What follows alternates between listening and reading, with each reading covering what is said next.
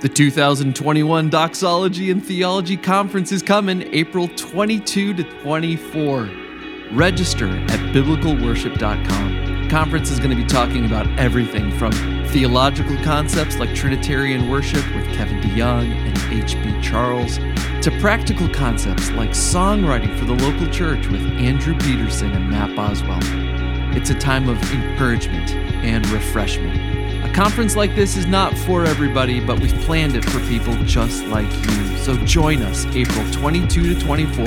Register before March 25 and you're going to receive a sweet box of conference worship swag from Southern Seminary. Register at biblicalworship.com. That's biblicalworship.com.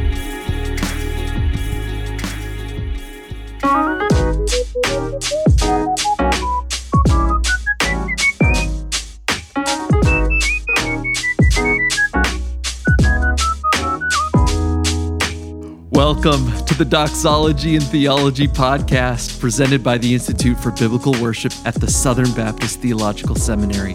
That's right, I said the Doxology and Theology Podcast, a podcast for worship leaders who know that the gospel is so good, it has to be sung. I'm your host, Matthew Westerholm, Associate Professor of Church Music and Worship at Southern Seminary and the Executive Director of the Institute for Biblical Worship. On today's episode, we are dipping into our worship resources to bring you a clip from a message by Dr. Paul Tripp. Dr. Tripp is an author, speaker, and president of Paul Tripp Ministries. He served as a pastor and a faculty member at the Christian Counseling and Educational Foundation and as a visiting professor at the Southern Baptist Theological Seminary. In this clip taken from our 2014 Doxology and Theology Conference, Dr. Tripp discusses the ways that people can diagnose idolatry in ministry. There's nothing to be boastful about. There's nothing to be proud of. There's nothing to blow out your chest and wait for requisite applause. Nothing. It's all of Him. It's all His glory. And to take glory for myself is to be a glory thief.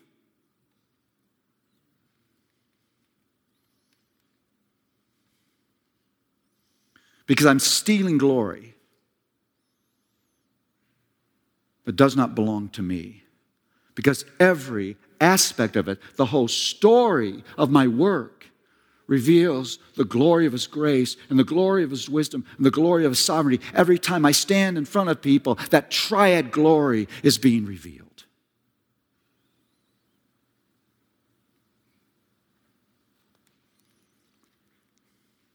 Seek glory.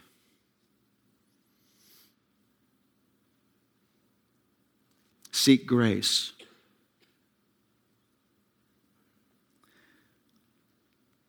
You see, the humbling thing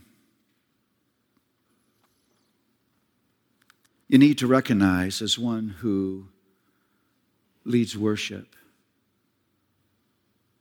is that the greatest dangers of this calling, are you ready for this? I'm about to hurt your feelings. The greatest dangers exist inside of you, not outside of you.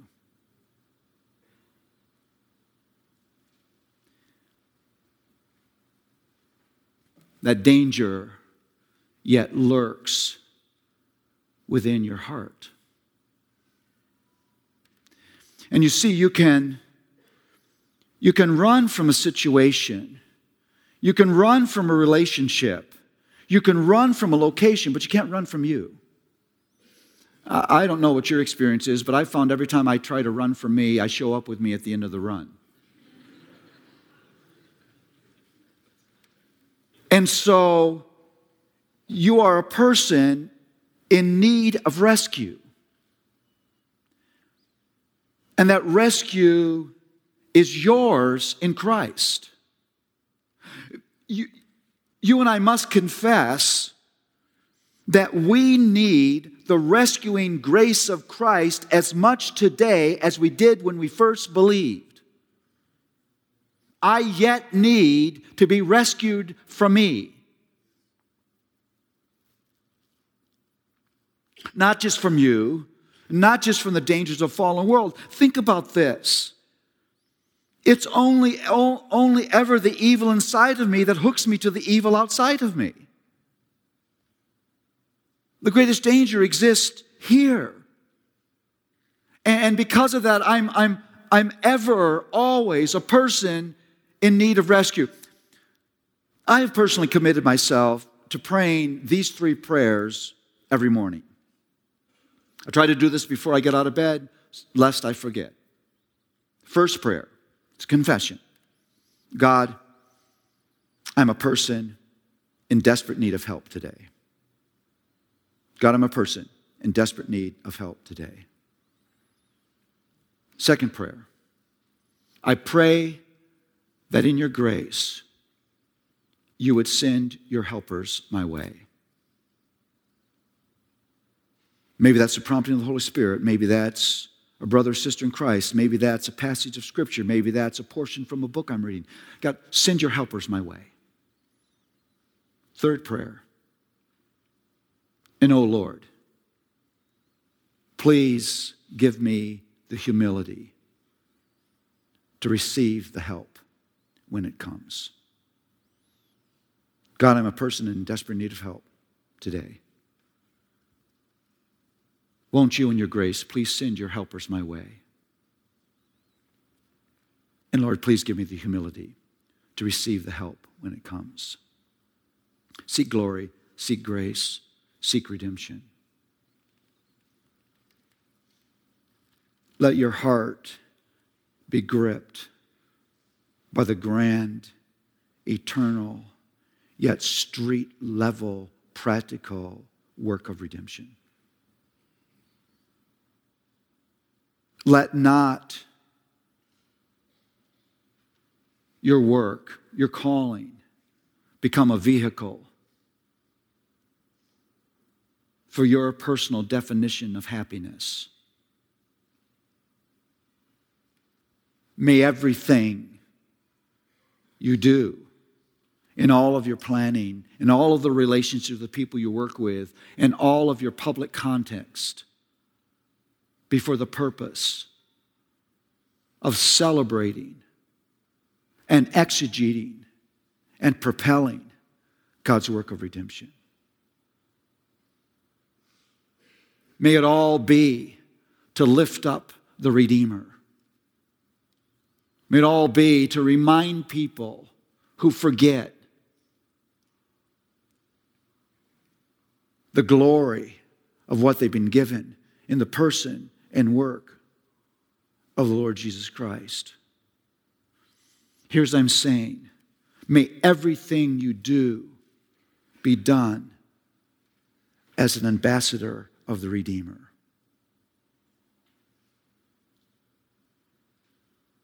May you never own any of those moments for yourself, taking what is meant to be redemptive as an opportunity to get something you want at that moment.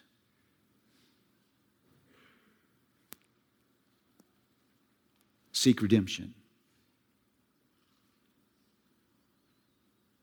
And then seek the kingdom.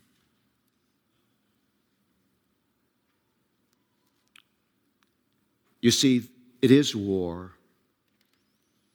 Leading of worship is war. It's a war between the claustrophobic, individualistic kingdom of self and God's grand, eternal kingdom of glory and grace. It really is kingdoms in conflict. Now, the scary thing Paul says in 2 Corinthians 5:15 is that Jesus came, hear this, so that those who live, can you finish this? Will no longer live for themselves. That's what sin does to me. Sin turns me in on myself. Sin makes it all about me. Sin pulls the borders of my motivation, the borders of my concern, the borders of my values, the borders of my priorities, the borders of my goals and purposes down to the claustrophobic confines of my wants, my needs, my feelings. Sin is self-absorbed, self-possessed, shockingly self-focused. Sin is fundamentally meistic. It's not a word. I made it up.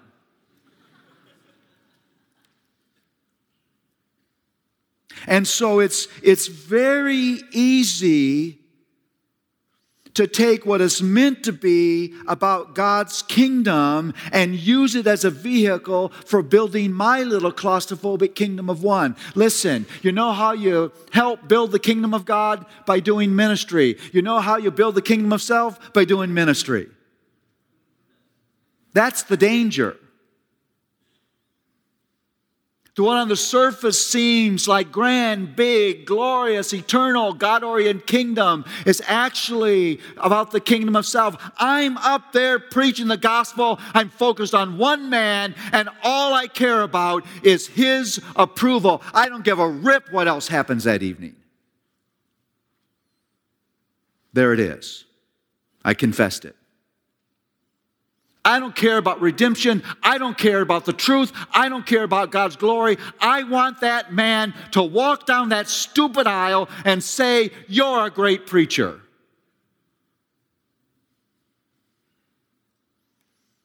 And on the surface, it looks like I'm doing kingdom work. Well, I am. But it's this kingdom. God help me. And at that moment, this is shocking to me. I'm making this public confession. I couldn't care less about God's kingdom. I got the Bible in front of me. I'm speaking truth.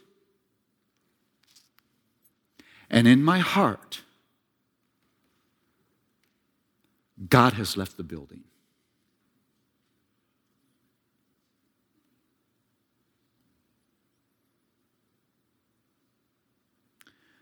My dear wife would say to me, "She's such a gospel irritant."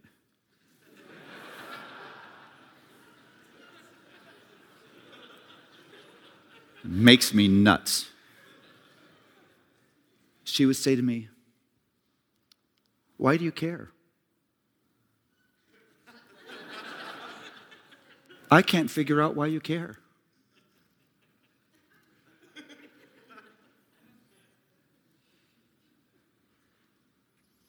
And I would argue about why I should care. As I'm arguing, I know she's right. But I argue anyway. Those of you who are married know those moments. I'm defending what is indefensible. Well, he's an elder. It's important that we're on the same page. Sounds so spiritual. A house divided can't stand. It's in the Bible.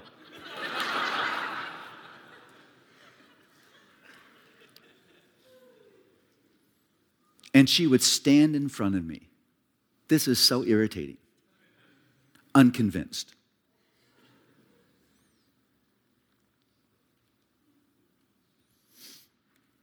Needs to be asked. Be honest. Whose kingdom are you building? Don't be too quick to answer. Don't be too proud not to examine your heart.